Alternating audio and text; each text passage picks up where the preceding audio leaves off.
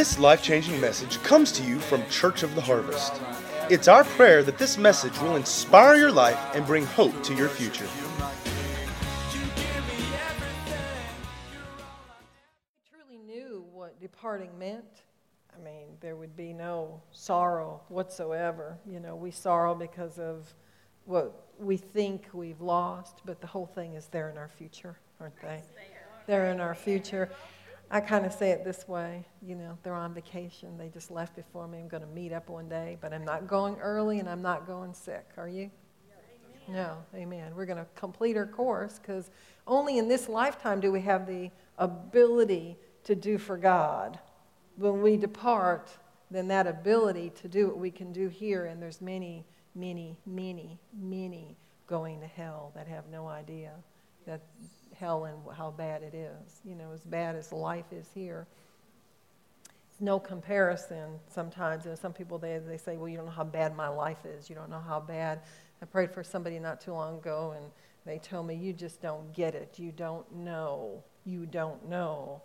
And, you know, all I can say is, thank God I don't know. But if it's too much for Jesus, we're all in trouble. It's not too much. He died, He bought, He paid for, and with His stripes, we're free. We have been set free. But it's that revelation knowledge of knowing what you have in Christ. And just like Him said, you don't have to wait till you get to the other side to find out. And you know, truthfully, what happens is when we depart our bodies, we step out. The shell remains. I always think of it as a suit coat. Just think, if you take your suit coat out and you put it down and you tell the suit coat, come on, I want you to come with me, it does not do anything without you, the real you. We're a spirit.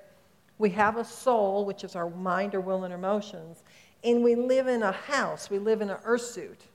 In our earth suit, literally what we do, and that's why we have the ability, when we depart, to decide. You know, the enemy is trying to kick us out of our earth suit early. And the Word of God says, by your words you're justified, by your words you're condemned, and you can have what you say. You know, Charles Capps said it this way.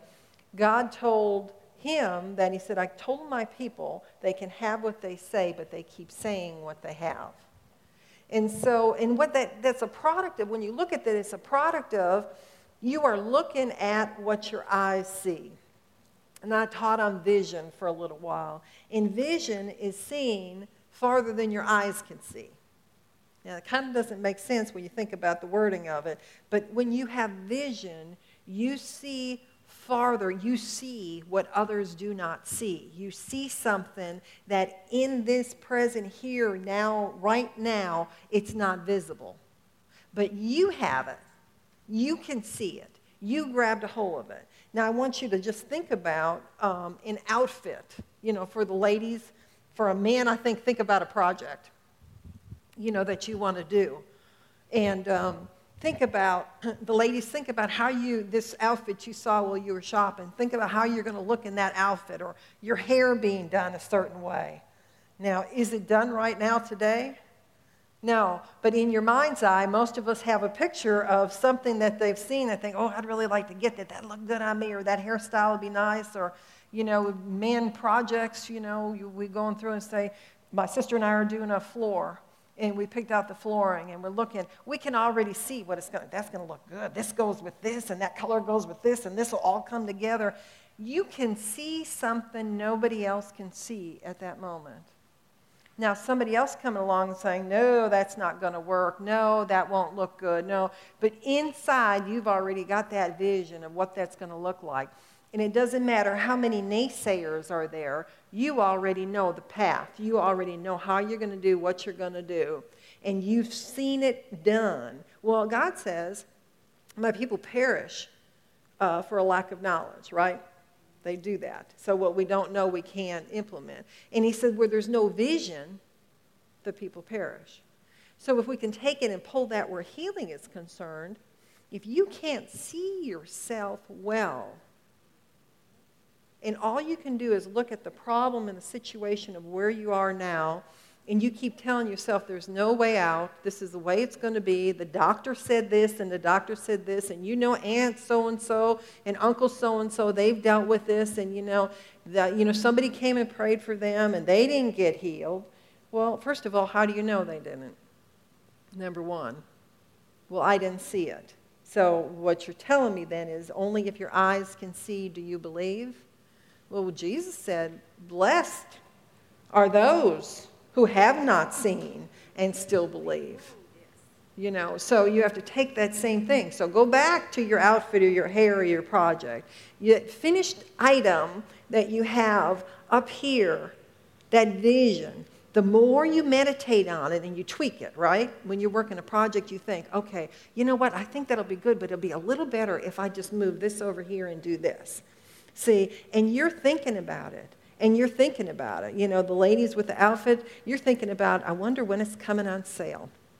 I'm going to watch the paper and I'm going to check the ads and see. And when it comes on sale, that's when I'm going to pounce, right? That's what we do, isn't it? It's good, it's wonderful, but when it's on sale, it's just, stupendous. So you have a plan and you work towards it. And every day you're thinking about that and you're meditating it. And what happens? It gets stronger, and it gets stronger. And all of a sudden, there's something that you know this is how it's going to be. And that's what you go for. Well, the same is with healing. You take the Word of God. Now, God's not a man that he should lie, right? That's what the Scripture says. And he said, have I not said it? And shall I not do it? Well, how come it takes so long?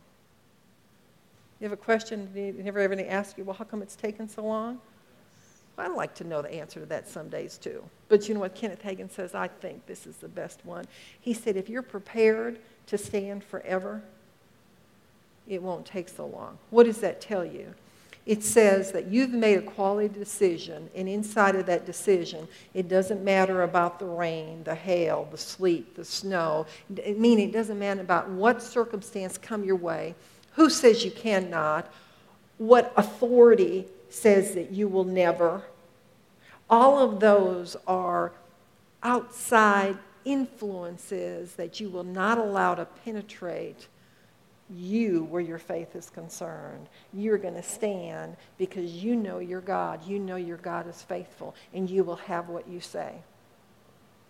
I used to say this. I said, I don't care if I have to crawl over the finish line. I'm getting over it. But you know what? I don't want to crawl over any finish line. I'm going in victory. That means I'm going, standing up, running through, I'm getting it, and I'm not going to be denied.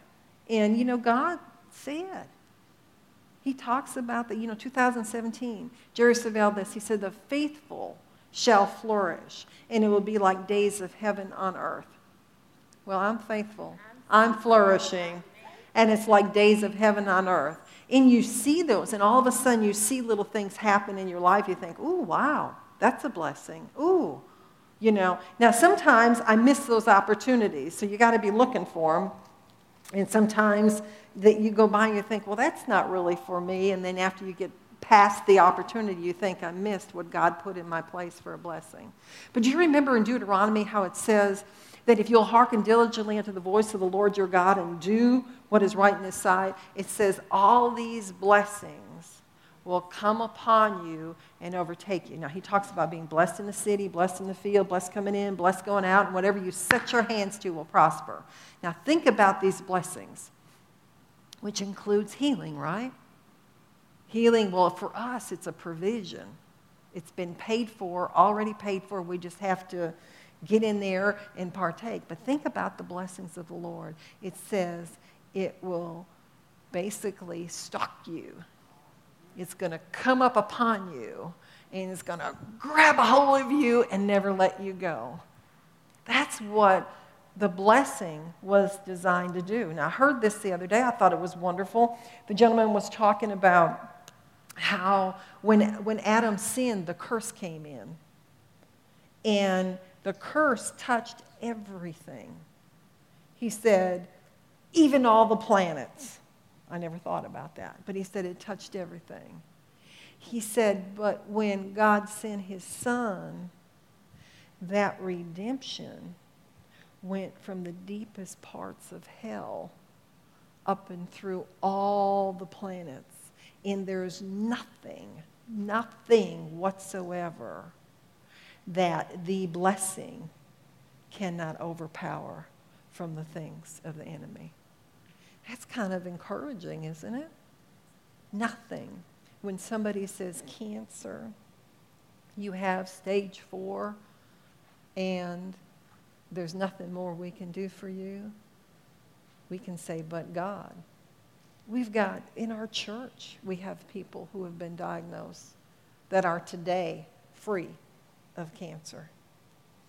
Now, somebody will say, well, did they go through treatment? Some did, some didn't. What difference does it make? You go the path that you have peace in, wherever God's leading you. Doesn't make any difference. If it's surgery, believe God through the surgery. Believe Him for the outcome that you want.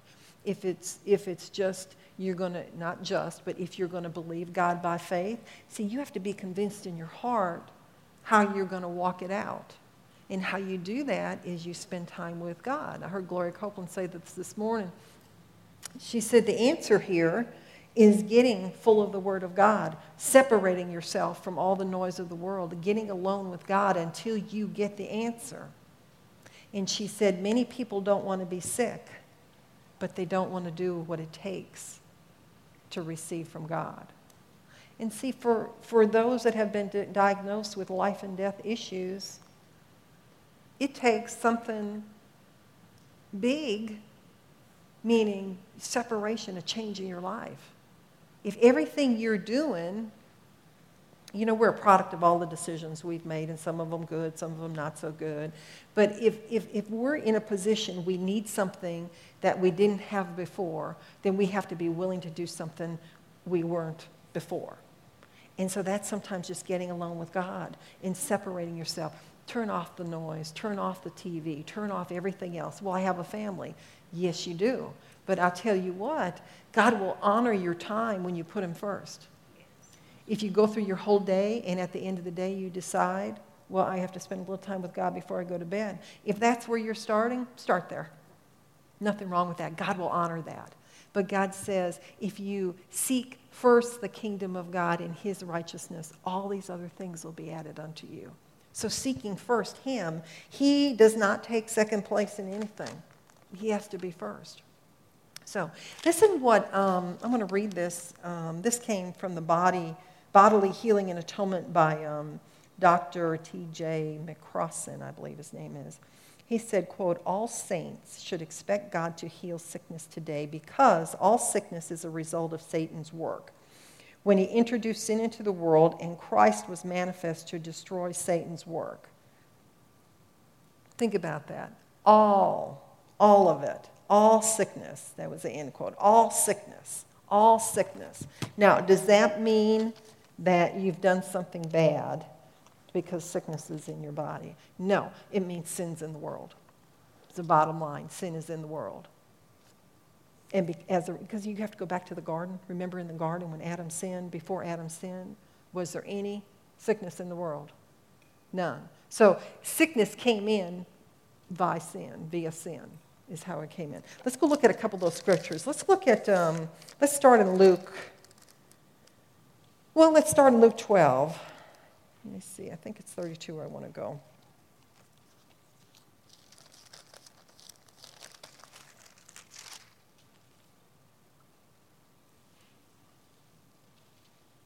I'm probably going to read a little bit more of this, but let's do 12:32 because I want you to see God's heart in this. He said, fear not, little flock, for it is your Father's good pleasure to give you the kingdom. So he said that it's his good pleasure. What does that mean? That he's not withholding it from you. You don't have to earn it. Isn't that a hard thing? Don't you want to earn stuff? I mean, don't you want to pray enough? Don't you want to confess enough? Don't you want to, I'm an earner. In this generation, we learned that hard work is how you got something, wasn't it? That's how, if you didn't earn it, you didn't get it. And, the quote would be, well, the Bible says, if you don't work, you don't eat. Well, it does say that, but, we can't earn anything. Now, in the Old Testament, God said, if you, then I. If you will do these things, then I will do these things for you. Right? But what does the New Testament said? Jesus. So what's our obligation? To believe on the Lord Jesus Christ, right? Believe in your heart, confess with your mouth, and it should be saved. That's our obligation. And it says to love the Lord your God with all your heart, with all your being, and to love your neighbor as yourself. Now, if you do those things, you have fulfilled the Old Testament as well, haven't you? But we have a much better, much more sure covenant because we believe not that we can do it, but that Jesus did it. So the scripture says that God put on Jesus the iniquity of us all. That means he put on every sin, every sickness, every disease. And so our part here is to believe that Jesus did it. We don't have to, but we believe that he did. And then in that, then we act out our faith. Correct? Everybody with me? So we can see that it's God the Father's heart to show, to give, it's his good pleasure to give us the kingdom. So then how would he withhold anything from us? See, do you ever get into where you have to work to earn it? Do you ever think like that? So if you did something wrong in the last few days and you ask God to forgive you, do you ever have that come back to you and say, you did this wrong? You don't deserve anything? Isn't that earning it? You're trying to earn something? Then you're going to work harder. Then you're going to confess again. You're going to do it again. And all you're trying to do is position yourself to receive from God. Well, what does faith say? Faith, the word says, if we confess our sin, he's faithful and just to forgive us our sins and cleanse us from all unrighteousness, right? So when we mess up, that's what we do, and then we have to step into forgiveness, and we have to receive it by faith, right? The enemy comes and says, nah, you don't have it. I know what you did, and if I know, everybody else knows. You're going to put it on Facebook. They'll know, and you're supposed to be a Christian, and you did it wrong, right? Enemy comes however he can come, but what do you say? What's your response? Do you go back and ask for forgiveness again? No, we shouldn't, but, I like that, but, no, we should not. What we should do then is take our standing in the Word of God, and then we take the sword of the Spirit, and we just kind of dig it in and poke it, and then if he doesn't leave, just really give it to him, right? So we take the Word of God saying, so what we know, we've already been forgiven. Right? So we tell the devil to get out in the name of Jesus. I've been forgiven. You will not lord that over me any longer. You have a problem with it? Go talk to Jesus. I'm not. That's it. And then I take another step. Take the blood of Jesus, and I put it up against that memory. And I tell that memory, you will not come back unless I call for you. And I ain't calling for you. Now get out in the name of Jesus. You know, you seal it up, and you stand against it. Well, what does that have to do with healing? You do the same thing with healing. You go before God, you receive your healing based on the scripture, because God said, it's my delight to give you it. It's not a problem. I'm not withholding anything from it. If you've missed it, it's okay. Jesus paid it. Jesus paid it. Jesus paid it. Now, if you've got sin in your life, get the sin out. Confess it. Get away from it. Leave it go. You know, if you've got something that's habitual in your life, start taking communion. You may not be, you're free the moment you pray and you believe that you receive it. But the old man may need a little convincing along the way, may take a little time. I'm going to show you that in Scripture. But if you will stand and you will continue to confess and you will tell your body and you will do those things, you will see the freedom in your life. But the same way that you receive that forgiveness is the same way that you receive the healing. And once you take it, you know, Hebrews 3 and 4 talks about that we labor to enter in. We labor to enter in. How do you enter in? Well, have you been in a position where you would like to have it, but you know that you don't really have it because there's a lot of doubt and unbelief running all around, and you just know that you're not quite there yet. Well, how do you get there? It's the Word of God. It's the Word of God. And you keep putting it in, you keep putting in, you keep putting in. All of a sudden something anchors in you. And you know when it anchors in you, you know that you know that you know that you have it. And all of a sudden, nothing has changed. The storms come, bad news comes, this happens, that happens. Nothing has necessarily changed on the outside, but on the inside that you know that you're hooked up. And this is something, just like the vision, this is something that you have. And it is coming to pass. So just get out of my way. And you actually act like it too. It's an amazing thing when it sinks down and hooks in. It's always God's. It's always God's pleasure. Think about it this way. He put all of this stuff on Jesus. Jesus paid a horrendous price, did he not? Why would he put sickness and disease on Jesus and then tell you not to use it? Or tell you could only use it? You could only access healing, You can only access healing if you were good enough. You can only access healing on certain days. You can only get healed on a Sunday. I mean, why would he do that? Why would he say you could only get healed if you're young? But yet Jesus ministered to people of diseases with a long continuance in the Bible. Look at the man at the pool of Bethesda, didn't he? Look at the woman with the issue of blood. It said she had spent all she had. She was nothing better. She grew worse. So she's penniless. She's still sick. And in that time, she still couldn't go out and touch anything. Yet she was healed. And what did Jesus say to her? Your faith made you whole. Your faith made you whole.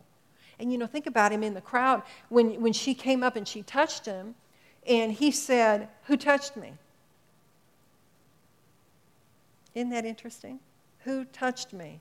And the disciples said, what's the problem here? Everybody touched you. What do you mean, who touched you? So there was a whole crowd of people, and I'm going to show you in the scriptures where it says that they received him, they were ready for him. They were in anticipation of him coming. Yet, it doesn't talk about the whole crowd of people getting healed there. It talks about Jairus' daughter in the womb with the issue of blood. We're going to go there in just a minute. So let's look at Hebrews 2 and 4. Let's see. Let's skip that one. Let's go to Jeremiah 29. I'll come back to that. I just want to show you, before we get into it, I want to show you the heart of God, because sometimes if you can just see that God wants you to have it more than you want to have it. As much as we're in pain and sometimes things are not going right, God's desire is for us to be so full of life and to receive everything that Jesus paid for at the cross. So he said in Jeremiah 20, I want to go to 29:11. It says, for I know the thoughts that I think towards you, said the Lord, thoughts of peace and not of evil, to give you an expected end. Now, that expected end means a hope in a future. You want a hope in a future? If you were 105 today, you want a hope in a future? Yeah. I want a hope in a future until my course is done, and then I still want the hope in the future. I just want it in the next phase. A lot of us have been studying John Bevere's Driven by Eternity. And I don't know if you have listened to Affabel or not, the recording of John Bevere's work there and the judgment of the 5 people. It makes you think about, if you haven't and you want the link, just get with me after this and I'll send you the link. I'll text you the link. It is a wonderful thing, but it'll make your toes curl in some areas. And they did a radio, remember the old-timey radio broadcast? They did a wonderful production, and they had 5 different personalities and how they lived their life, and then when the judgment came, how they responded and what they did. And some of the things that you kind of take for granted, you start to think about again.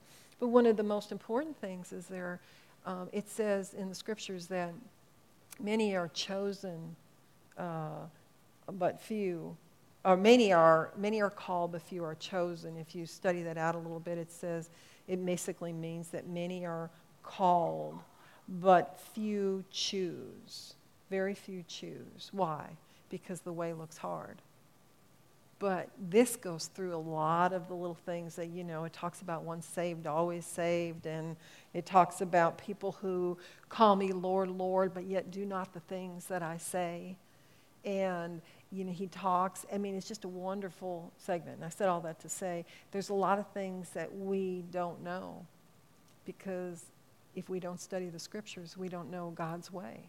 But when you do it God's way, you get God's results. He never withholds anything from me. He's a just God.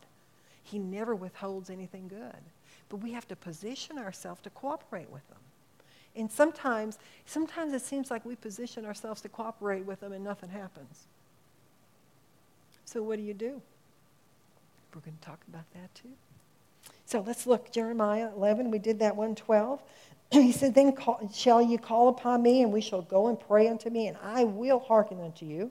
This is God talking. And you shall seek me and find me when you search for me with all your heart, and I will be found of you, said the Lord, and I will turn away your captivity. Isn't that a wonderful thing? Now, I don't know what has got you captive today, but God said He will turn away your captivity. Flip over another chapter there and look at 30 in verse 17. God said this, for I will restore health unto you, and I will heal you of your wounds, said the Lord. Now, when you think of wounds, sometimes you think about gaping wounds or whatever, but just think about, you have any emotional wounds? You have any hurts? You have any, losses? Do you have any people that have done you wrong? First of all, forgive. Act of your will, just forgive. Just release. Father, I just release forgiveness. I release forgiveness to everybody and anybody that's ever hurt me or harmed me. I refuse to hold it. Unforgiveness costs you. Unforgiveness can cost you your health. So it's always good just to let it go. Just don't hold it. It's not worth it. Yeah, but you don't know what they did to me. Well, unforgiveness is like taking poison and watching for the other person to die. The only one that is affected is you. And every day that misery in you just eats away and eats away. I always picture it this way. It's like if you have this 5-acre patch, beautiful land out there, and you have unforgiveness, deep down in the middle of that patch, there's an area, that snake pit area, ridden with rodents and whatever else. But now you have all this other patch of land that looks beautifully green and lovely, and you love to camp on it. But pretty soon that little tiny area gets another little tiny area. And it gets bigger and bigger, and pretty soon it has egress and ingress. And so now it has more of your life. But you still have a couple acres, so you can ignore that still, right? But what happens pretty soon, it gets more friends, and more is corrupted, and more is corrupted, until you're living in this little tiny piece of that land. And then you're pushed out because it will take over everything. But it started with one little tiny nothing that you didn't want to do anything with. See, and it grows and it infects. And I've never heard in all my life, anything I've read, anybody I've heard, I've never known where sewage leaves anything good behind. Have you? Never. Dr. Rogers used to say this. He said the sin that used to slink down back alleys now struts down Main Street. Now, that was back in the 70s. And I used to think, I wish you wouldn't say that. But it's true, right? Those things that somebody would do in dark and closed and behind now is out in front. And not only that, it's you have to accept it. It's not even good enough that they are doing it, but not only are they doing it, they want you to accept it. And if you don't, what is happening now, they're coming after you to accept a deviant, something against God. And if you don't, there's been threats and whatever else to do that. So we as Christians have a stand to make. Well, that's the same way with health and healing. You have a stand to make. The enemy has come to steal from you that which God has given you. It's a God-given thing. Health is a God-given thing. Jesus bought and paid for it. So it's up to us to enforce the Word of God on our bodies. And God is for us, not against us. If you don't know, I guess I'm coming back to this for a reason, but if you don't know that it is God's will for you to be healed, and God is for you, yes, every time, every time, every time, every time, every sickness and every disease is against God. If God was for sickness and disease, then Jesus lied. Because he said, I only do what my Father says. I've seen my Father say, or hear my Father say, or what he's done, right? And Father God says, this is my beloved Son in whom I am well pleased, right? Jesus said, I perfectly please the Father. So what did he do? He went about healing all that were oppressed of the devil, did he not? Did we read that? 10:19, let's go to Luke. Nope. Let's go to Luke anyway. That's not what I want, though. And it's not the scripture I referred to. Pardon me. 10:19 says this. Well, not in that chapter, does it? Glory to God. Thank you, Jesus. Okay. Behold, I give you power or authority to tread upon serpents and scorpions and over all the power of the enemy. Is sickness power of the enemy? Absolutely. And nothing shall by any means hurt you. Now I want to run over to something I don't have in my notes, but it has come up several times in my thinking, so let me just go over there. Deuteronomy 28 in verse 59 says, he's talking about the curse here. Then the Lord will make thy plagues wonderful, and the plagues of thy seed even great plagues, and of long continuance, and sore sickness, and of long continuance. He says that twice. Now, as part of the curse, remember, this is part of the curse, that if you do not hearken, so we can see diseases of long continuance are under the curse. Now, go over to Galatians 3:13.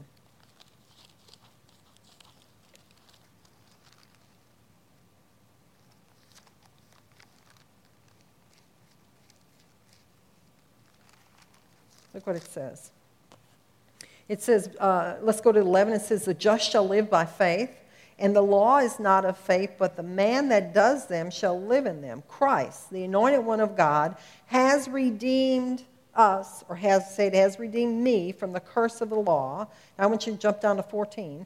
That the blessing, why did we get redeemed? That the blessing of Abraham might come on the Gentiles through Jesus Christ, that we might receive the promise of the Spirit through faith.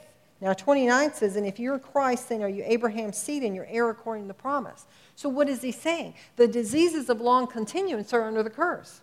Every sickness, every disease is under the curse. And he said, the just live by faith. Well, what does it mean to live by faith? You believe God. Faith without works is dead, right?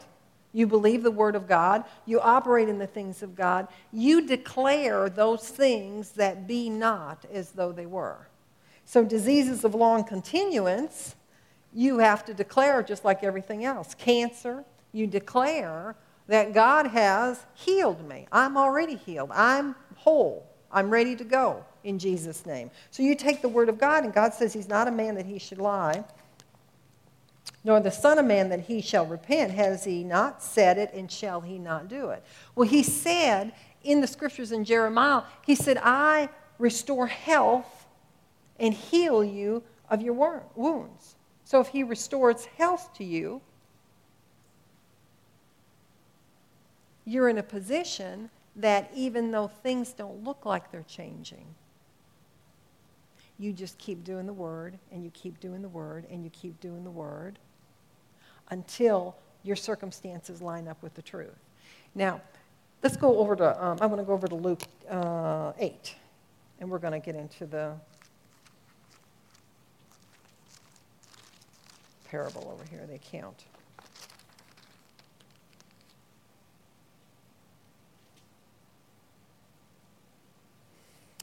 All right, before I do that, let me go one more place. Let's go to Hebrews 4. I'm going to read this one thing because it'll be in light of the scripture we're talking about.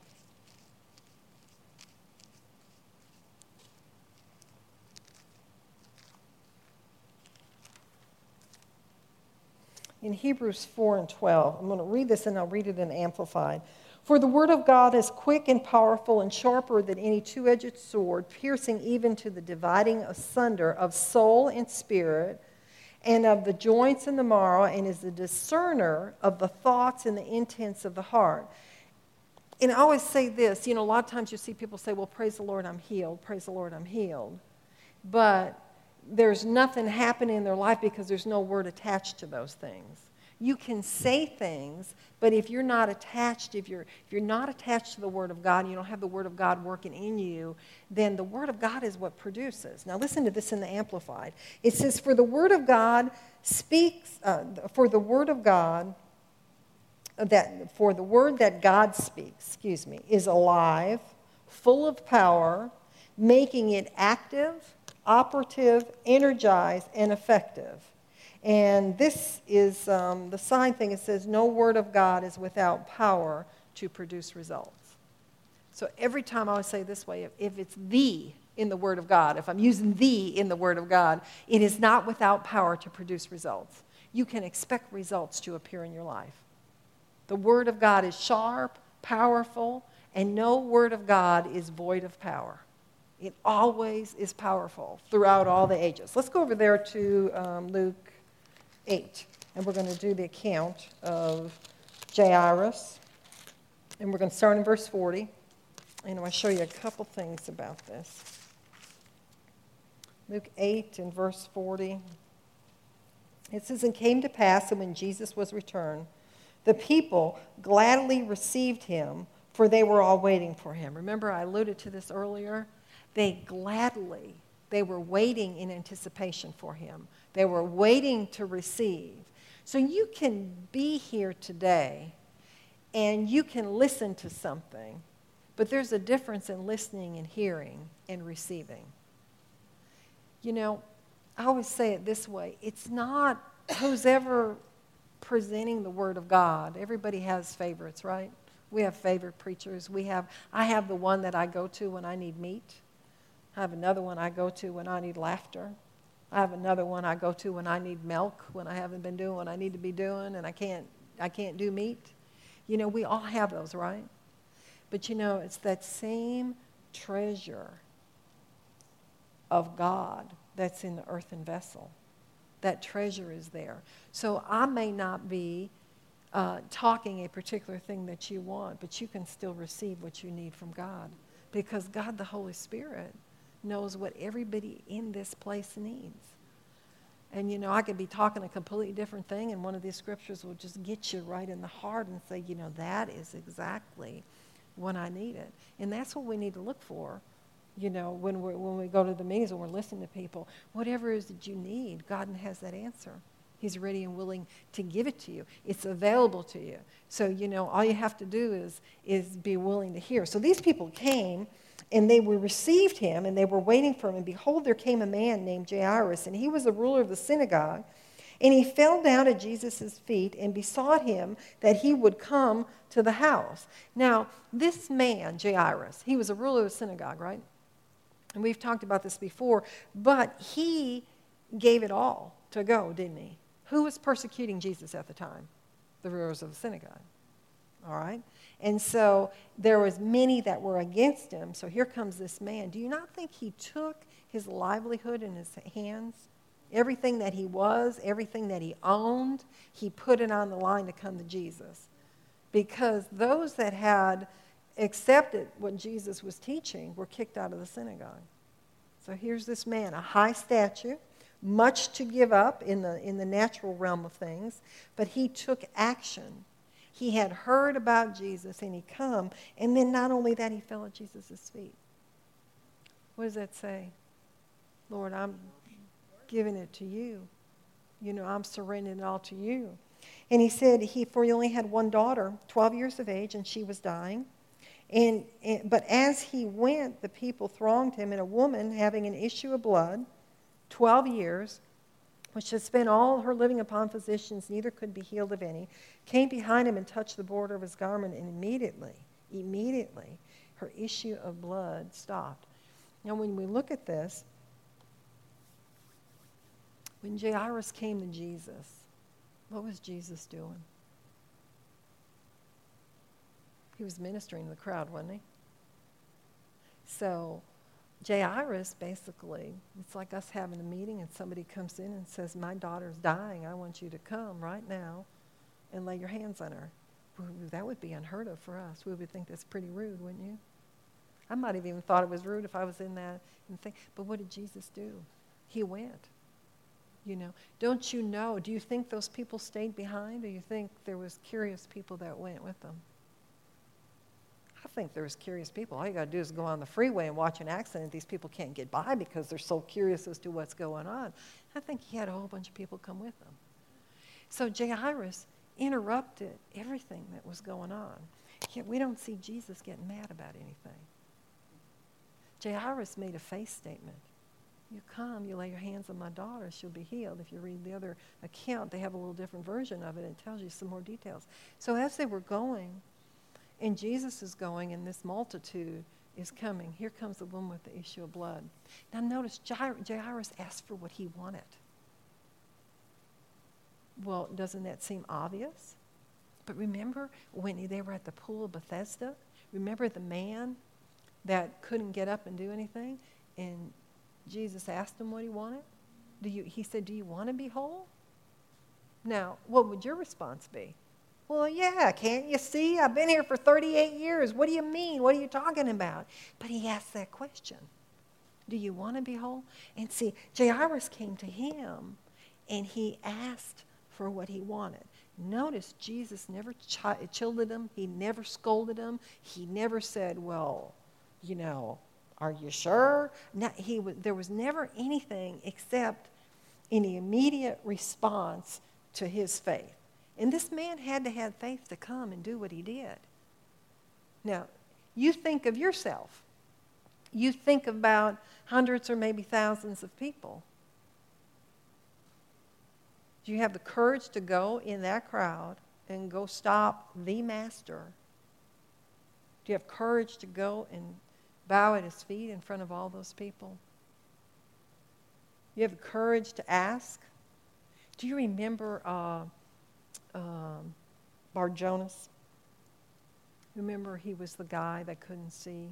He wore the cloth of one that couldn't see. And as Jesus came by, he started hollering. There were other beggars there. And he hollered, and they told him, shut up.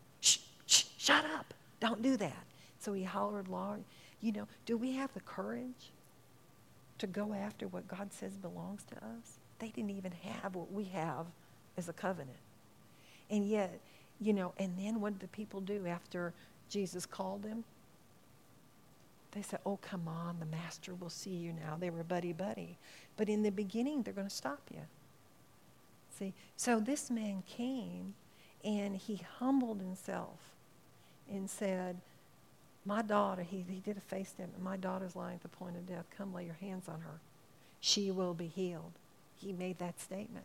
So now they're going, and the whole crowd's going, and they're in the direction. What would be, as a parent, what would be going through your mind? Let's hurry up. Let's quit wasting time. She's dying. And so they're going. And so you can imagine the fear. And he doesn't know, fear not, only believe yet. And so they're going. Here comes the woman with the issue of blood. And let's see what happens here. She said, and the woman having an issue of blood 12 years, which had spent all her living upon physicians, neither could be healed of any. That's just the kicker. And how many today have spent thousands and thousands and thousands and thousands of dollars and nothing better? And they got, 15 different medications that their body's trying to absorb and do. And now she came. She made a decision. She came behind him and touched the border of her garment, and immediately her issue of blood stopped. Now, she in Mark it says she had said within herself, if I could just touch the hem of his garment, I will be made whole. Now, do you think that woman had vision?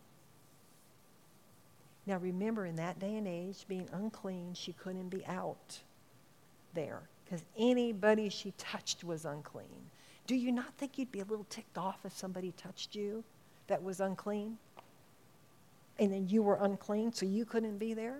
Not only that, but then you touched other people and they couldn't be there, so they'd be mad at you. I mean, I think about that. And in some cases, they were unclean for days. Some cases, they were unclean till the end of the day, but then they had to offer the sacrifice. But it cut them out of everything of being, if you went to hear Jesus and somebody touched you and you were unclean, would you not be a little irritated? I think I'd be a little irritated. So here's this woman, issue of blood. And she comes and she makes her faith declaration, the only time in the Bible that it says that they immediately knew that they were healed, that she was healed. She immediately knew. And Jesus said, "Who touched me? Who touched me?" Now, for those people that think that Jesus knew everything all the time, how did he find out who touched him? Do you know? Holy Spirit revealed him, right? Because he looked around. Jesus said, "Who touched me?" He said, when all denied, Peter and they that were with him said, "Master, the multitude thronged thee and pressed thee, and you say, 'Who touched me?'" What do you mean? Everybody touched you. Who didn't touch you? And Jesus said, "Somebody has touched me, for I perceive that virtue or power is gone out of me." And when the woman saw that she was not hid, so he was going to continue to look. Now, I want to show you a couple things here. You know, when Jairus came, he asked him what he wanted, and he expected an answer. Do you expect an answer when you pray and say, "Lord, I want to be healed. This is what your word said"? God said, "Put me in remembrance of my word." It's not for his benefit. It's for ours, because we feed our faith. We feed our faith. We feed our faith until we get set. He put it all on the line, Jairus did. But you know, the enemy had a plan. This woman comes in the middle of everything. It's looking like it's going good, doesn't it? Sometimes in our recovery process, it looks like everything's going really good. It looks like we've made it, and we kind of back off a little bit about believing God. And then we get hit with something else from the enemy. We've all been there. We've all done it. And we think, "Oh, do it to the end. Do it to the end." Never give up on your faith. Never give up on your faith. Never let loose until you have it all. I prayed for somebody, this is years ago when I first got into the healing ministry, and he was in a horrific car accident. They didn't think he was going to make it through the night, much less anything else, and there was so many things wrong, and he was in ICU, and he was in there in Little Rock. My husband and I went over to pray for him, and he was all tubed up. He couldn't respond. He couldn't talk, couldn't do anything. And so we're in that room. Now, I don't know anything about anything. I mean, as little as I know today, I knew nothing about nothing. And all I knew was the Word of God was true. And I took my Bible in that room, and I just started reading scriptures. That's all I knew to do. But I knew the power was in the Word, not in anything I thought, not in anything I did. It was the power was in the Word. And I was just going there representing the hands of Jesus, healing. And so I read the scriptures. As much as I knew how to do, that's what we did. And I said, "Okay, we're going to pray." Now, again, no response, nothing. But remember, we're spirit, we have a soul, and we live in an earth suit.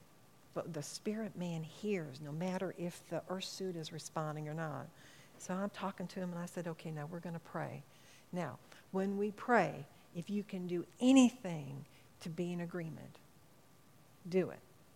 Again, you know, I didn't get the word out of my mouth, and here's his eyes.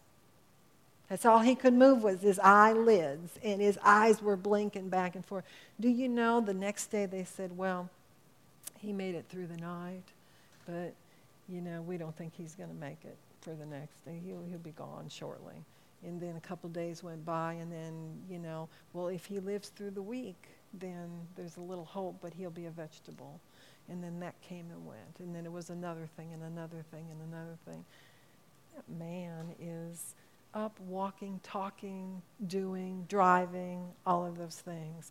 Now, he has a little residual from that whole thing. Now, we come from not ever going to be a vegetable, going to be dead, all that kind of stuff, to having a little residual. I asked him one day, I said, "Don't you want to be completely restored and get everything back?" And the response to me was this: "I'm so grateful for what I have."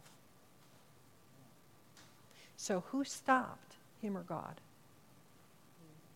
Yeah. See, he could have had it all back, but, and that's okay. If that's where you want to be, that's okay. Your earth suit is what, there's no condemnation. But God didn't pay for 3/4 of it. He paid for it all, for us to have it all. So never let go until you get every last bit back. And then, I'm here to tell you, I want more than that. I want more than every last bit. God said in the scriptures, and none says restore. And so, Father, in the name of Jesus, I say restore. I want restoration, and then I want retribution. Yeah, whatever the enemy stole. And he said in the scriptures, he said that I will restore the years the locust is eaten. I don't know how the heck he does what he does, but I know he did it in my husband's life. I know he did it in my husband's life. He restored years from things that had happened in the past, and we would talk about this.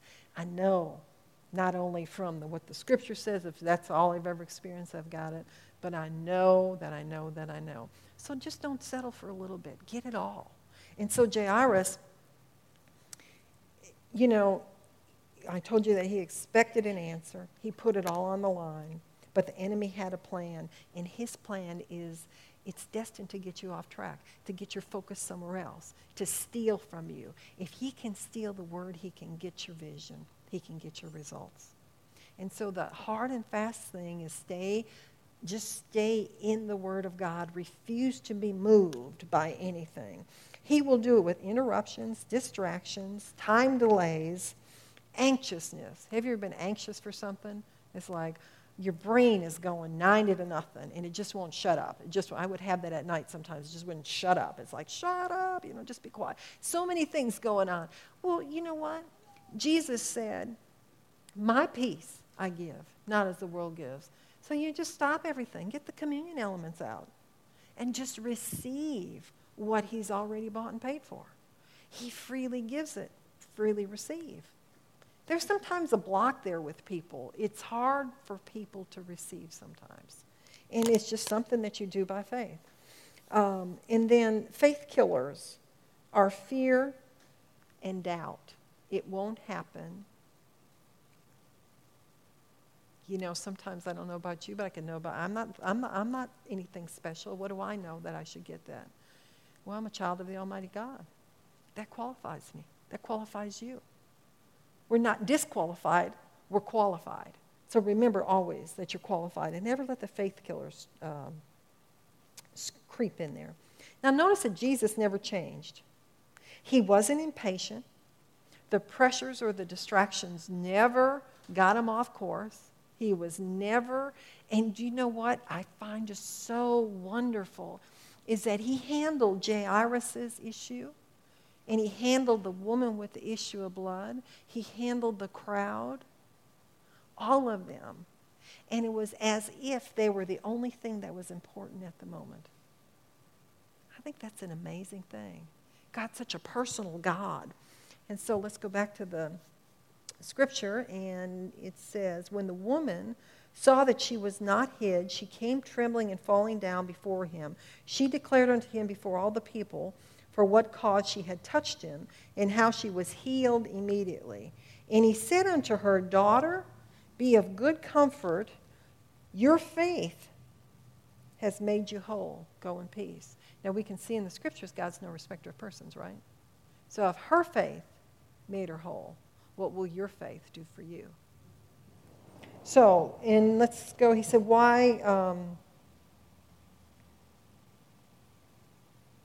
He said, while he yet spake, there come from the ruler of the synagogue's house, saying to him, your daughter's dead, trouble not the master. But when Jesus heard it, he answered him and said, fear not, believe only, and she shall be made whole. Now notice what happened. They stopped, and now they had to travel to the destination. I want you to put yourself in the position of Jairus, and you just got word that your daughter just died.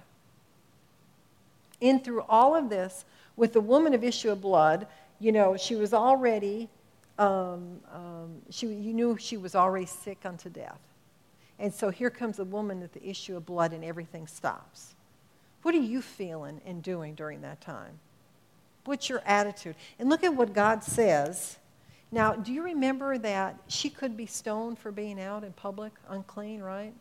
And you realize that Jairus is the one that had the ability to order her to be stoned? I always think about what unforgiveness would have cost him. I would have think about what a rash action would have cost him. Or coming against that woman and saying, you have no place here. In that society, she was not highly esteemed, obviously. She was a nuisance, let's say. And so can you imagine some of the thoughts, whether they were acted upon or not, some of the thoughts that he was thinking just by the conditioning of the time? What are you doing here? You're stopping this whole thing. See, it's all, when you look past it and you see it's all designed of the enemy to get us off track, to make us say something that's contrary to what we want. If you continue to say what you have, you will never get what you're believing for. Because we speak what's really in our heart. Out of the abundance of our heart, our mouth will speak. So, Jesus told them, fear not, only believe, and she shall be made whole. So they had to travel to their destination. So there's still another time delay. So in healing, a lot of times things are working. Jesus was on the way. Things are working. Things are happening. You may not see them, but they're happening. Once upon a time, there was this wound, and I thought about it was getting worse and getting worse and getting worse. And one day I thought, you know, all creation has ears. It hears me. And so I got close to that wound with my nose, and I said, now listen, I'm going to talk to you in the name of Jesus, and you hear me, and you are going to heal. You are going to, every necrotic part of you is gone in the name of Jesus. You're going to heal up. And I talk to that wound every day. And they would tell me this will never happen. And I would say, you watch, you see. And a wound that was black, necrotic, all awful, closed up, filled up, did its thing. See, all creation has ears. You speak to your body. You tell that part that doesn't work to work. You tell it will live and not die. If this says your kidneys are operating, you tell it. You listen, kidney, you're going to live and not die. You're going to do this in the name of Jesus because God sent his word and healed you and delivered you. All creation has ears. Use that power that's in the Word of God. Use the Word of God and the power therein to change what you see so that the truth, by his stripes you were healed, becomes your actual reality. So let's continue with this. And he said, and when he came to the house, he suffered no man to go in save Peter and James and John and the father and the mother of the maiden, and all wept and bewailed her. But he said, weep not, she's not dead, but sleeps. And they all laughed him to scorn, knowing that she was dead. Now, this is a face stand, isn't it? She's dead. They're laughing him to scorn. If you were there and God said, raise that person from the dead, I mean, can you think of, oh my goodness, and everybody laughing at you, how'd you respond? None of that moved Jesus. Jesus just kept on course. And so for us, what we see in this is that nothing moves us but the Word of God. Do what you hear Spirit tell you, or do what the Word of God is telling you to do. Stay on the course and do it that way. And he put them all out. What was he doing? He got out doubt and unbelief, didn't he? Remove yourself. If you cannot remove those things are doubt and unbelief, remove yourself from the circumstances so that what's left is you have your faith being built. If you're in a circumstance where there's a lot of strife and there's a lot of doubt and unbelief, reposition yourself. You will have a harder time receiving anything during that time. You can see that Jesus put out all the unbelief. And if Jesus put it out, what does that say to us? We need to have it out. We need to not tolerate it. It needs to be like a dead rat on our doorstep. Get it out. Don't tolerate it. Don't have it. Any thought that goes against what you want, you have a responsibility to take the thought captive and get rid of it. Jesus doesn't say, I'll take those thoughts captive for you. He said, you take them captive and get rid of it. And do you remember that thoughts never override thoughts, right? You can't overthink something. But when you speak something, it overrides the thought. It's like a computer. You never erase anything, can you? Because they can find it centuries later on that drive, but you can replace it. If you overwrite it, you overwrite it with something else, the first is gone. So your words will override those thoughts. So Jesus never changed.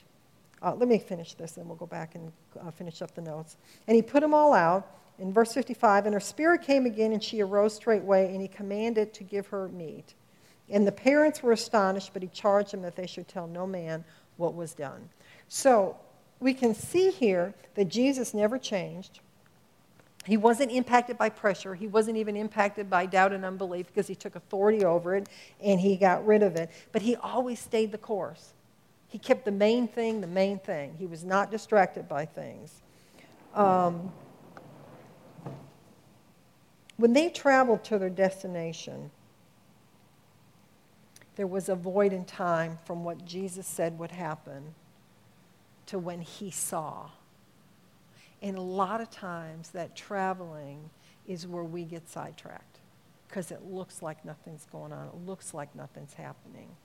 But during that time, remember what he told Jairus is, fear not, only believe. Fear not, only believe. And so those protecting yourself during that time is a vital time in the Word of God. And when the thoughts come, why is it taking so long? Well, how come I don't see any change? Well, I still have pain. You have to ask yourself, who do you believe? Do you believe the Word of God, or do you believe your circumstances? Do you believe the report, or are you taking the Word of God to change the report, to change your circumstances? Yes, they say you're going to have to take medicine. So if you have to take medicine, what do you do with the medicine? You put it in your little hand, or however you do it, or you have to inject it, whatever. You talk to it before you take it. You say, listen, I'm telling you, you will do only good and no harm. Body, I'm telling you, you will absorb the good things, and you will leave off the bad things. I come against every side effect. So you use your faith, and you do, and you continue to do and apply the Word of God through every step of the process. Well, how do I know when I don't have to take it anymore? Spirit of the Lord will tell you. Your doctor will confirm it. See, all of these things we worry about sometimes that have no place in the here and now, they're all designed for the enemy to take your attention off of what the main thing is, to keep the main thing the main thing. So you put out all unbelief. You speak your end results, what you want. Stop speaking what is happening and start speaking truth. For a while there, I would say, Holy Spirit, put a watch on my lips. I'm determined to speak God's covenant promises. You'd be surprised how much vocabulary doesn't come out of your mouth when you do that. It's like, okay. But it trains you to speak the Word of God. When everything in your body hurts, that's the time that you tell it what you believe. One time I called my sister up because I was in a bad way, and I said, tell me what I believe. And she said, I'll tell you what we believe. And she got those scriptures right back to me. Sometimes it's just a little course correction. Find a friend who will do that for you that you can call and say, I need an encouragement. So when you're wavering a little bit, somebody will come alongside you and build you up. Refuse to look at what the enemy has planned for you. Refuse to go that route and stay on God's course. Refuse to give in, cave in, quit. Because you will reap if you faint not. Isn't that a wonderful thing? God always has good for us. Good. And then the final thing is testify. I heard Jesse Duplantis say this years ago. He said he never testifies in the middle of a trial. I thought, well, that's kind of weird. I've testified in the middle of a trial, but normally when I'm testifying in the middle of the trial, it's a sidetrack for me. Things don't typically turn out the way that I had anticipated. I don't know if it's a cocky thing, it's a pride thing, or I think I have it, yet I haven't reached the final destination, and so you're kind of elusive. Do you know what I'm talking about? Have you ever been there? where you think you got it and you're in the middle of it and you're telling everybody how great it is, and all of a sudden the devil comes back and slaps you a few times and you think, oh, what happened to me? And it's, and so you think everything's fine, but then you're having to regroup because you didn't get the end. So hold fast to the end. Don't, he said we reap if we faint not, is the bottom line. So we reap. We reap. And it's good stuff. There's a light at the end of the tunnel. It's not a freight train. Thank you, Jesus. Glory. God is so good. His heart is disposed to show favor. He wants us healed. He wants us whole. And he withholds no good thing from us. Isn't that wonderful? Well, glory to God. Well, Father, we just thank you for the word today. We thank you that it's alive. It is alive. It always produces. Father, it has power in it. Thank you, Father. Father, I just thank you for every wonderful thing that you're doing. Great testimonies of healing, and today is no different, Father. Thank you that we leave differently than we came, set free by your power, by your word, by your anointing, Father. We just thank you. We praise you. Lord, we're just grateful. We're just grateful. We thank you. In Jesus' name, amen.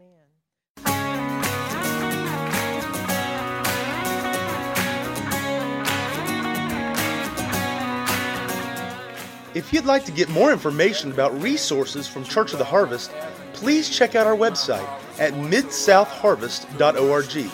You may also contact us by phone at 662-890-1573 or toll free at 866-383-8277.